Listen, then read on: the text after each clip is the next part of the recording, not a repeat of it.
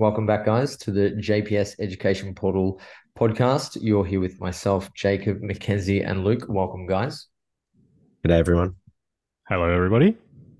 And in this episode, we're going to be talking about overcoming barriers within your training and nutrition. I think these two guys are very well versed with this topic, and at least at the moment, from my understanding, experience some barriers or challenges themselves. Mac is rehabbing an injury at the moment. Luke's got a sick child. So, very much something that even fitness professionals aren't exempt from.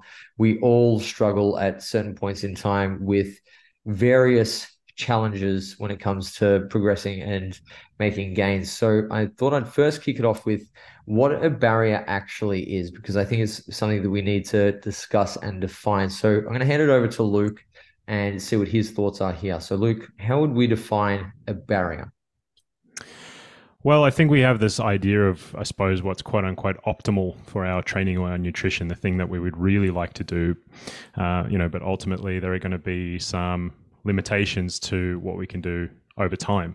You might have an injury, you might have illness, you might have a change in your schedule, unexpected life events.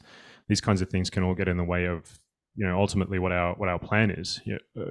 Just to kind of give a bit of an overview, how I think most people approach their training and nutrition is from a really top-down perspective, which basically means we try and plan a lot of stuff ahead of time, put in a lot of structure, and we try and predict what's going to happen. And ultimately, no plan survives contact with the enemy, or to put it as Mike Tyson says, that everyone's got a plan until they get punched in the mouth. So, stuff's going to happen, and we need to be able to kind of roll with that and to maintain our consistency and stuff long term, and also like our mental health. So for me, a barrier, maybe you guys have a bit of a different idea, you can add some nuance to this, but for me, a barrier is really just a sort of deviation from like our optimal plan that we would really hope to adhere to in ideal circumstances. Yeah, I like that. Mac, I'll let Yeah, you. I think that was really well said, Luke. And the only thing I would add on top of it is when we do encounter barriers with clients or even with ourselves and certain things that we want to do, we are basically faced with a decision where it's like, do we try and overcome that barrier or do we accept that barrier? And I think more often than not, sometimes it's actually a better idea to accept the barrier and manage what you can do within your circumstances. Like there are different types of barriers, whether it's perceived, but I think that whole idea of perceived versus actual barrier, at the end of the day, a client's perception is what I guess supersedes all else. So even though something is perceived, we should still respect that and have that sort of conversation, that open collaborative conversation with them, with reference to things like what's important to them, other contextual factors throughout their life to determine, okay, do we try and find a solution to this, or do we look at maybe managing it the best we can and accepting that it's going to be steps away from optimal. Yeah, I like that. And I guess one of the most I don't know, important concepts, ideas that I sort of stumbled across over the years was, as Luke sort of mentioned, this notion that we are always striving for optimal, and then anything below that is basically, what we're doing at the moment. And we start somewhere below what is theoretically optimal, and over time we try to change various things and get it closer and closer to what we think is optimal. And what is optimal can actually change. And what is, I guess, the difference between what you're doing now and optimal basically is what is achievable and what you're currently capable of doing within the capacity that you have. Whether it's we use the Cone B model, your capabilities, opportunities, motivation, stuff like that. So I think when it comes to barriers, we need to always realize that if we're striving for optimal and the barrier is impeding our ability to execute certain behaviors, tasks that are quote unquote optimal, do we have to, as you said, Mac, find a way to work around that to get closer to optimal, or do we have to accept that situation for what it is and work with what we have and realize that optimal is not something that we are able to achieve or attain at this point? And I think that's going to, I guess, set the foundation for what we talk about next. So I mentioned, or you mentioned, Mac, perceived versus actual barriers. And I do agree with you that a perceived barrier is an actual barrier. It's like similar to the placebo effect. It's, if somebody perceives something is real, for all intents and purposes in their mind and life, it can be real. But there are obviously barriers which are much more objective, such as if somebody has geographical barriers where they can't access the gym, or they have Mhm. financial barriers where they can't afford to buy, certain foods and eat a high protein diet, for example, or whatever it is, in a very objective sense. Then there are these more perceived barriers, which are, potentially, the fear of failure, lack of clarity around their goals. They might think that they don't have willpower, various things like this. Luke, I'd be interested to hear your thoughts about how these two things would be or should be approached differently. And if these perceived barriers are worth working through as opposed to just accepting and working with what we have, if that makes sense. Yeah, look, I think we always want to work with what we've got to some extent, right? Like it's like better to do something than nothing, if that makes sense. But the idea that I always come back to is if we can strive for principles, then we can kind of let that other stuff fall where it may, if that makes sense. The idea of like a sort of more perceived barrier, for example, you can easily work around that by interfacing with the client and talking to them about their beliefs and where they're at and meeting them where they're at. The more, I suppose, set in stone stuff like a geographical location or a financial situation, these are things that you can still kind of work around it when it comes to applying principles. Maybe you can't do like a specific meal plan won't work if someone can't afford to buy organic, high quality protein straight from a farmer or whatever it is. But the general principle of like getting in enough protein can still be achieved if you're using cheaper sources like lentils or something like that, as an example. So I think if you have the principles in place, then you can kind of find a way around a lot of the barriers. The idea of like a perceived barrier, as I mentioned, is probably not something that you can necessarily just go in and be like, hey, your idea is wrong. Like, let's just change that by telling you something different. It really is something where you have to come in and meet the client or even yourself where you're at. You know what I mean? But as part of our role as a coach, or even when we're interacting with ourselves or talking to ourselves, I think it's important to sort of explore the mindset and what our perceived barriers are, for sure.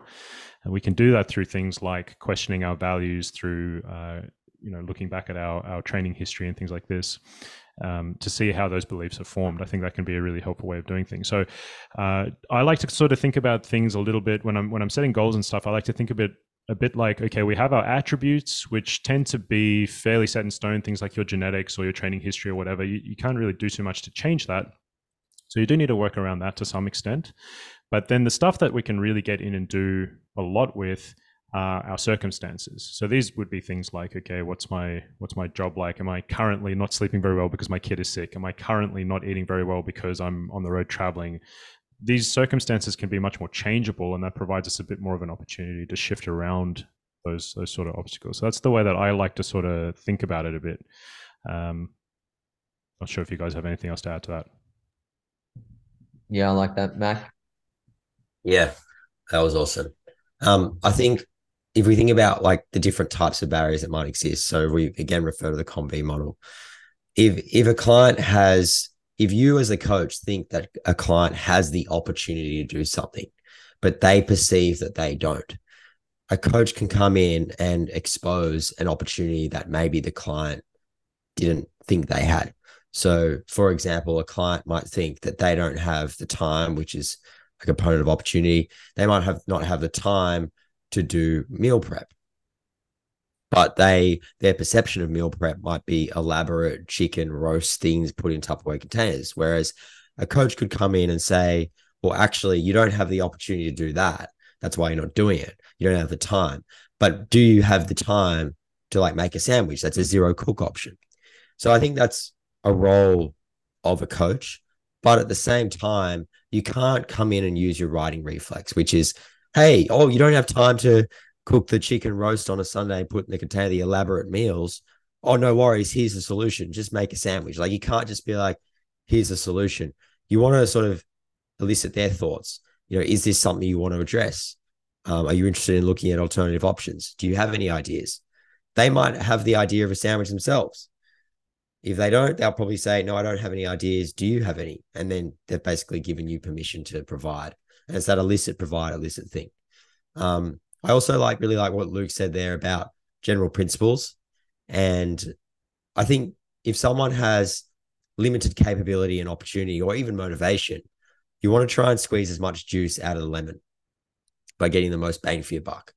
And you're going to get the most bang for your buck if you focus on principles rather than specific behaviors or specific meals or specific meal timings or specific, I don't know, supplement protocols or whatever you want to talk about. If you focus on general principles like consume protein with each main meal, factors like whether you had, lean beef mince, salmon, lentils, or chicken breast for dinner, they're unimportant factors. So this is going to give the client an ability to pivot around barriers that they do encounter and still be on the same trajectory towards their goals, rather than it being a barrier that stops them from moving forwards or maybe even causes a degree of regression. I really like the example that you gave with somebody not thinking they have enough time to meal prep and cook all these elaborate meals, but they actually have time to do some less quote unquote optimal version of meal prep, right? And I think that sort of hits the nail on the head with this perceived barrier, right? They have the perception that they don't have enough time because their idea of what they have to do is so far away from their current opportunities, capabilities, and level of motivation, for example, that there's this huge mismatch that's causing that barrier to be perceived in their mind, where in fact they should be aiming for something a little bit further from optimal, for example, where they're just having a zero, what do you call it, Mac? A zero cook meal. Zero cook meal. That's well within, I guess it's kind of like task complexity, like it's within their, abilities for where they're at right now. And I think that's where a lot of these perceived barriers come from, is this idea that they have to do something that is so far beyond what somebody is actually capable of doing right now, that they have various reasons for that, whether it's time, whether it's motivation, whether it's access to certain information or reading, educate themselves, whatever it is. I think that's where a lot of these barriers are actually perceived in people's minds, is because they're not actually looking at what am I doing now and how can I just improve one or two things just a little bit. There's always this idea that we have to make these very drastic, large sweeping changes to our current behaviors to achieve results. And I think that's where most people fall into the trap of having obstacles, whether it's nutrition, training, is because they're just aiming for something that's well out of their reach. Sorry. I'd love to hear your thoughts, guys. Yeah, I totally agree with that. One thing that I really like to do to kind of get around some of that is to think about so I use a goal setting hierarchy with my clients where we have what's called a superordinate goal. I suppose this is really quite equivalent to like your personal values. So what's the sort of ideal version of yourself that you imagine? So it could be something, it's usually quite vague, something like be healthy. So you could say, okay, I want to be healthy. And then you kind of define what be healthy means. So what are all the components of that? It might be like, be in good physical shape, like eat a healthy diet, get plenty of sleep, be social. All these things are components that I consider a component of being healthy for myself. And then you can break that down into specific behaviors. And so the key for that, so that might be like, okay, so to be in good physical shape, I need to go to the gym 3 times a week. I need to eat protein with every meal. I need to eat vegetables with every meal, whatever it is. Now, the key with that is that if you can't do some of those things, there are other opportunities to contribute to that ultimate ideal version of yourself. If I'm unable to train because I'm injured or because I'm on holiday and there isn't access to a gym, well, there are other ways that I can contribute to my be healthy version of myself. I can be social. I can maybe still have those vegetables with every meal. And so I think that sort of general layout, then again, it's moving away from the very specific, like I have to eat chicken breast, like, 500 grams of chicken breast every day to something that can be quite flexible and can still contribute to that ultimate ideal version of yourself. But it's important that you actually go through that exercise and recognize what those things are for you, so that you're not taking on other people's ideals of what an in-shape person does or whatever it is. And I've found with my clients, it just gives them so many more opportunities to contribute to their overall goals. So it's been quite freeing in that sense. Yeah, I really like that. And I think that's where very basic exercises when you're working with a client or even yourself is just to take inventory of your current behaviors. And, whether it's, well, I'm drinking alcohol 3 to 5, times per week, or I'm only sleeping 5, 6 hours. I'm doing these behaviors really well. I'm getting enough protein, but probably overeating at night. And you can actually take stock and have a look at, okay, I just need to improve these things, and adjust them towards your, desired, behaviors. Might not be optimal, but it's, as Luke said, very much, based on principles of like, sleeping enough, getting enough protein in, minimizing alcohol intake, and you have that foundation of your current, performance level within, a certain behavior, and you can improve from there as opposed to looking at what is optimal or, what you perceive to be ideal based on somebody else's performance level with their training, nutrition, and making that comparison, which is probably just unrealistic because you're not in the same position. Exactly. I think a good question to ask is what is optimal and who is optimal for? Personally, for me as a coach, one of the nicest feelings that I get is when a client realizes that their optimal is not the optimal that they had in their mind, the optimal that they never seemingly can adhere to for any meaningful amount of time. And when people realize that that's actually not what they want and what's optimal for them is actually within reach and they can still achieve what they want, they're like, crap, I've been worrying about all of these things. I've been stressing and making my life really shit in some ways. And I didn't need to do it. And it's such an empowering feeling for them. And as a coach, I get such a great feeling and feedback from that too. So I think there's a lot of importance in getting to know your clients right from the get-go, putting in that time, doing the video consults rather than just doing it over email. Because I personally think that, just having that discussion and going through the goal hierarchy, what is their 5 whys, going through that, getting to their anchor goal or their superordinate goal, and then attaching the intermediates, and then coming up with an action plan, I think is one way to move towards a client realizing that actually, their diet that's going to help them live their optimal healthy life is going to be different. So their expectations should be adjusted accordingly. Yep. I like that. And I guess segue to some very, very illuminating, I guess, ideas that you guys have shared would be a discussion around some of the most common obstacles that people face with their training and nutrition. So, Luke, if you can just outline a couple of the really common sort of training obstacles that people face and like your general framework for navigating that, I think that will be really useful for listeners. Yeah, 100%. So obviously you're going to have things like injuries. You're going to have stuff like, limited time for whatever reason, life stuff happening. You're going to have periods of increased stress where maybe you find training a bit more difficult to execute and recover from. There's even situations where sometimes you go into the gym and it's just so busy you can't even use the equipment that you want to use. There's going to be things like holidays and special occasions. My gym just closed recently because they were putting solar panels on the roof. Randomly, that was closed for 2 days and I couldn't go train there. So there's going to be all of these logistical things that are going to come up. That's pretty common.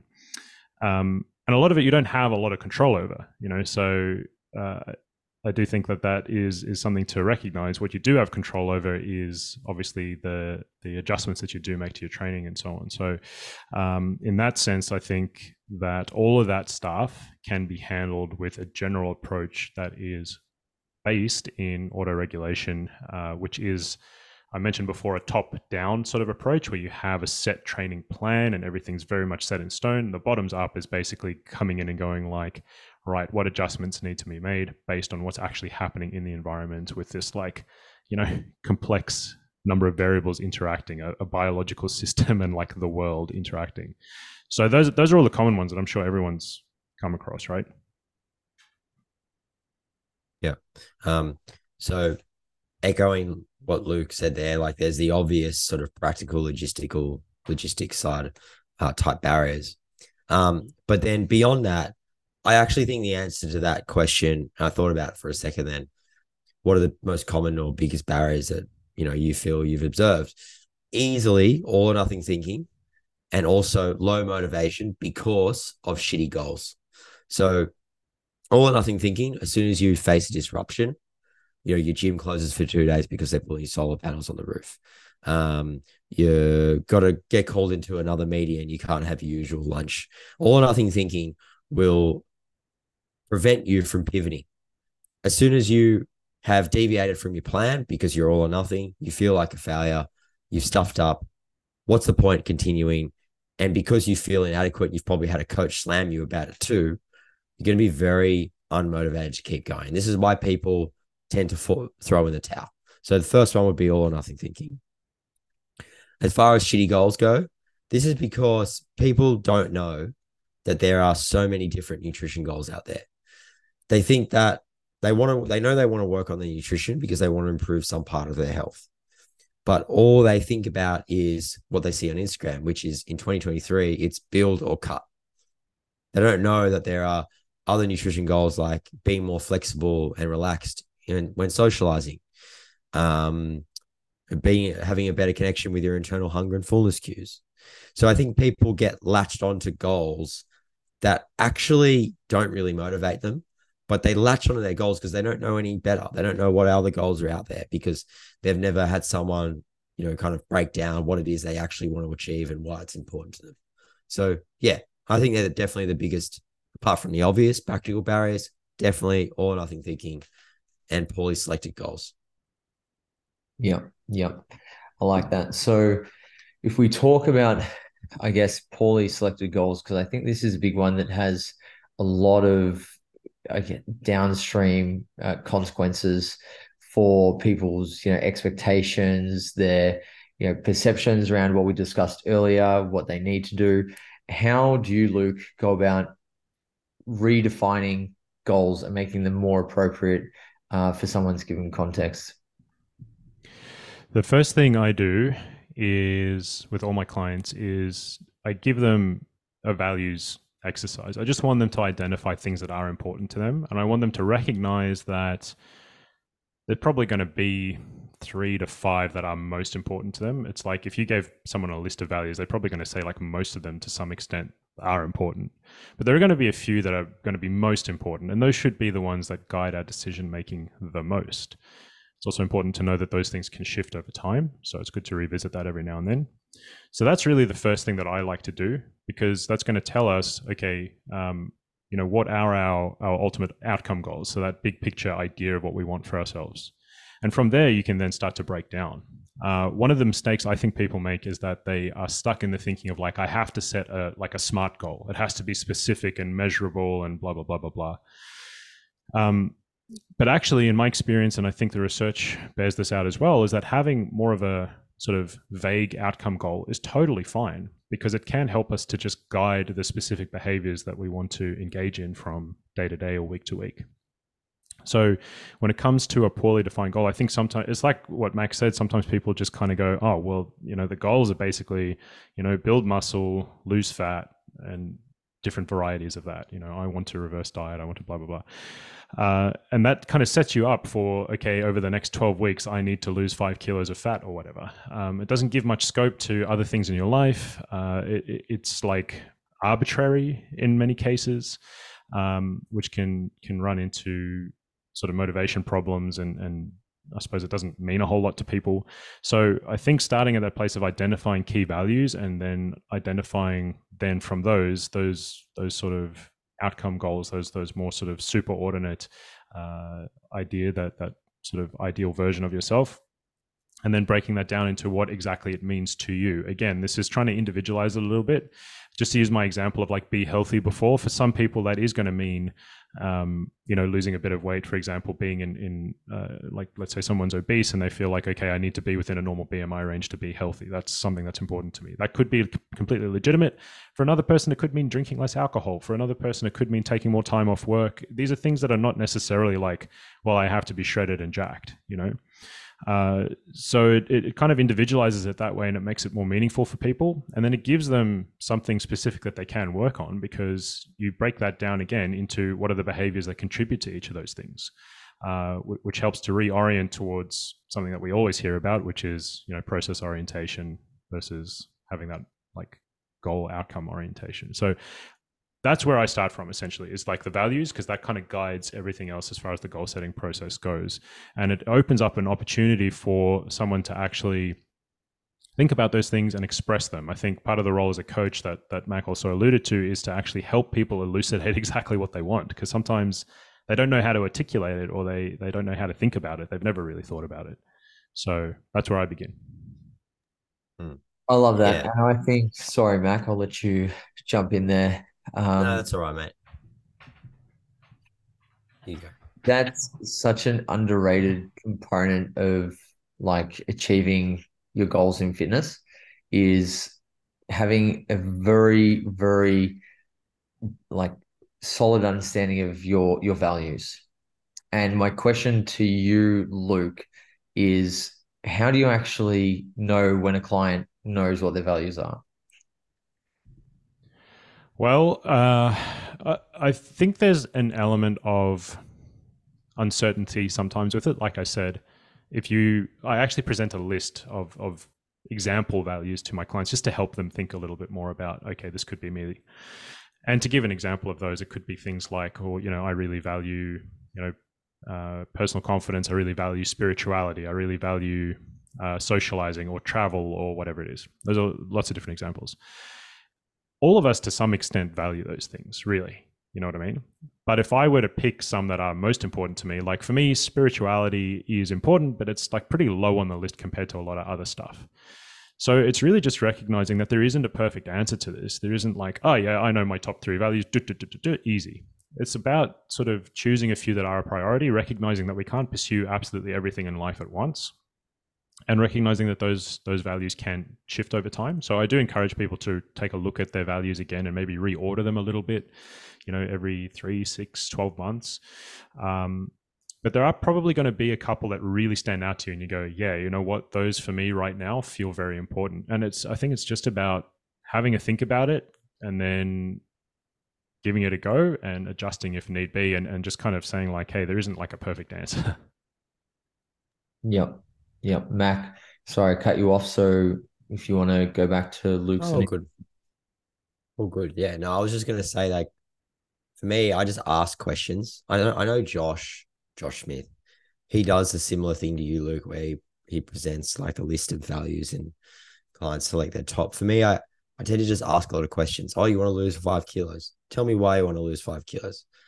What's that going to do for you? Why is that going to be important to you? How will your life be different if you achieve this goal, sort of thing. The other point I want to make is it's okay to have a general direction. You don't have to be like, I know my values like this, and this. This is exactly the goal. I think the specific part, or like having specific goals, I think personally that's a little bit overrated. And I think if you know what's important to you, you can start to work your nutrition towards that. Obviously, it's different if you're like a physique athlete or something.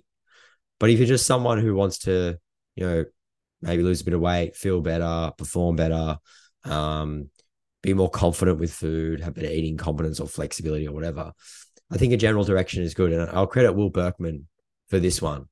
I remember he was saying to me, or he was on a podcast or something, he was like, if you want to drive to Sydney to Melbourne, like, let's say you wanted to drive from Fitness First Bondi Junction to JPS Health and Fitness in Airport West, right? You would just know that you want to jump on the Hume Highway. You wouldn't like be worried about the specific streets that you need to get on once you're in Melbourne. Once you get in that car, the thing that you're thinking about is just getting on the Hume Highway. And I think a big part of that is also applicable to nutrition, like that same idea. If you're just getting in that general direction, you're on that Hume highway, you're heading towards your destination, you're heading towards JPS. So yeah, I think that's fine. That's all I want to say. Yeah, I like that. Okay, so let's quickly divert to the very, very obvious, but I guess it's not so obvious to a lot of people, way that you would deal with the most common issue that people face when it comes to training nutrition for the general population client, which would be adherence to training. Obviously, there's a lot of reasons why people are not necessarily adherent, but what would be, I guess, your approach to navigating that besides what we've already discussed, like having those conversations and whatnot? So, Luke, when it comes to training, adherence, and that being a very common obstacle for a lot of people, how do you approach getting someone to be more consistent with their training?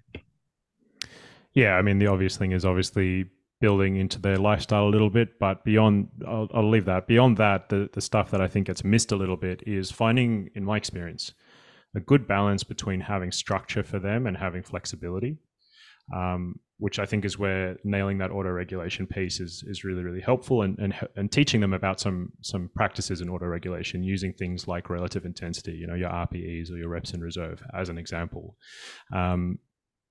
Knowing some basic exercise swaps if they need it, knowing that they can maybe making a training split that's easy for them to switch around the days. If they have a really hard day at work, they can do an easier day rather than having like their big leg day has to be on Tuesday or whatever it is. I find those things are probably the most helpful thing. Now, having structure is really helpful for a lot of people because it takes a lot of the thinking and the sort of overthinking and the unsure, the uncertainty out of things. And so you do want to have some structure so that they can just be like, sweet, all I need to do is rock up and do this plan. However, I think building in a bit of flexibility then also allows them to go, okay, well, if I can't do my entire training session, my trainer said it's okay if I do the first 3 exercises. Or my trainer said, you know what, we're aiming for 4 times a week, but 3 times a week is also really, really, really good. So, the 4th session's a bonus. Those sorts of things I found have made the biggest difference. And that's an education process. You can't necessarily just jump in and tell people, okay, we're going to use RPE, and if you can't do your seated row, just swap it for another pulling exercise or whatever, because people obviously don't have the knowledge of that. So it's our job as a coach just over time to kind of build that stuff in. So I like to use each of my sort of training phases when I first start working with a client. I sort of like to focus on one area of autoregulation or flexibility that we can use. An example might be that in the first phase, I kind of say to them, look, I've given you full body training sessions, which means if you miss one training session, it's not like you're going to miss out on training a whole body part or something like that. Or it might be introducing RPE as a concept for them and just getting them used to using that so that we can continue to build on that later in the future. That's where the money is as far as I'm concerned. So part of that's going to be just the basic education that you would automatically give them anyway. Like, a seated row and a dumbbell row are like roughly equivalent and they can be swapped or something like that. But then really work on that auto regulation picture. And there's lots of ways we can introduce that as well. But I find that that's really helpful just to give people the idea of having a flexible mindset too. Yeah, that's something I'm going to circle back to. And just to, I guess, echo Luke's point, one of the most useful tools that I've, stumbled across over the years when it comes to auto-regulating is to give people priority 1, 2, and 3 exercises. Like priority 1, you've got to complete these. Priority 2, yeah, ideally. Priority 3, this is like add-on. And then, extending from that, beyond the workout is to within the microcycle, hey, these are your 2 non-negotiable sessions.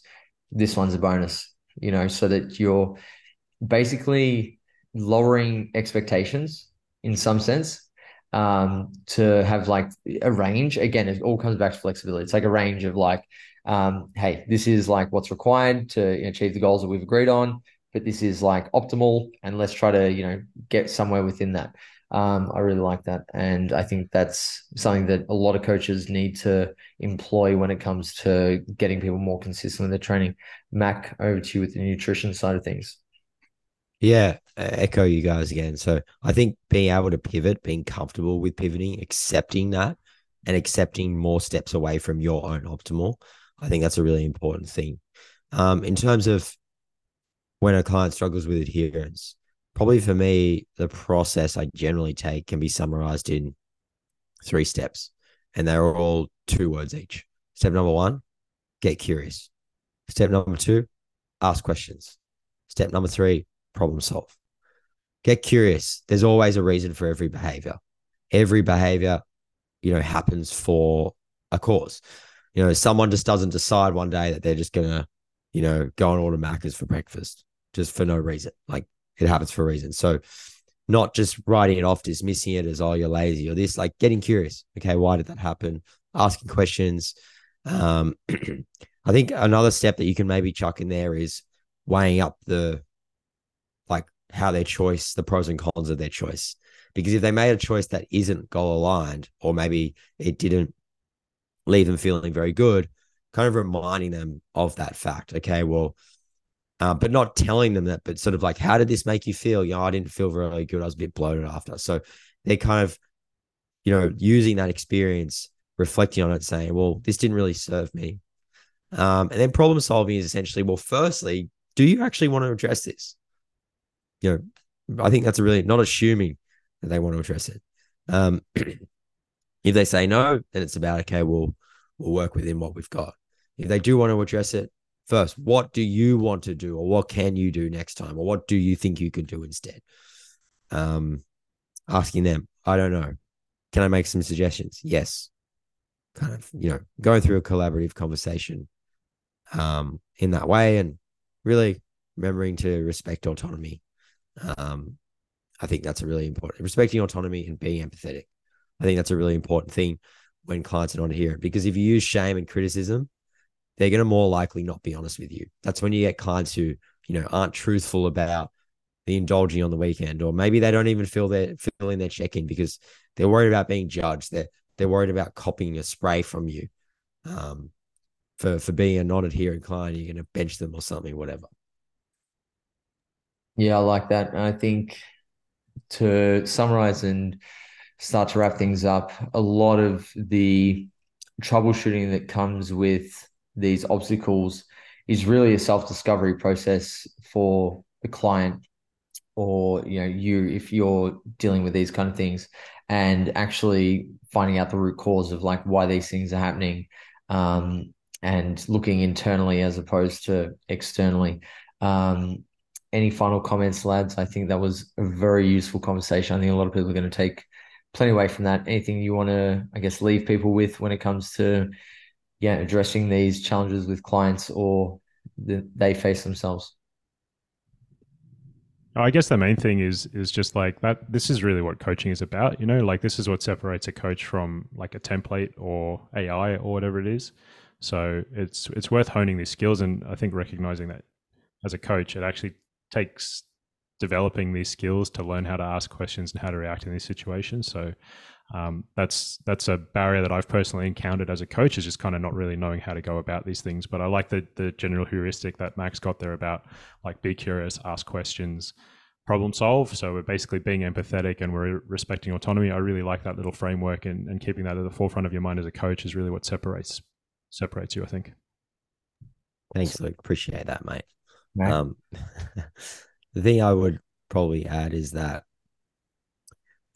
coaching involves hand holding. I've heard people say, like, I don't want to hold hands with my clients. I don't want to be a babysitter. It's like, well, don't be a coach then. Because, being a coach is not being a macro calculator. We got AI for that now. So if you want to be a coach, then accept that, you do have to hold people's hands. You do have to be a bit of a babysitter. And don't get me wrong, that's not always easy, and it can be draining on at the best of times. But it comes with the territory. So you got to love it. Awesome. Awesome. Well, guys, thank you very much for your time. I think people will take plenty away from that conversation. And until next time, folks, we'll speak to you soon. Thank you. Thanks, folks. Thanks.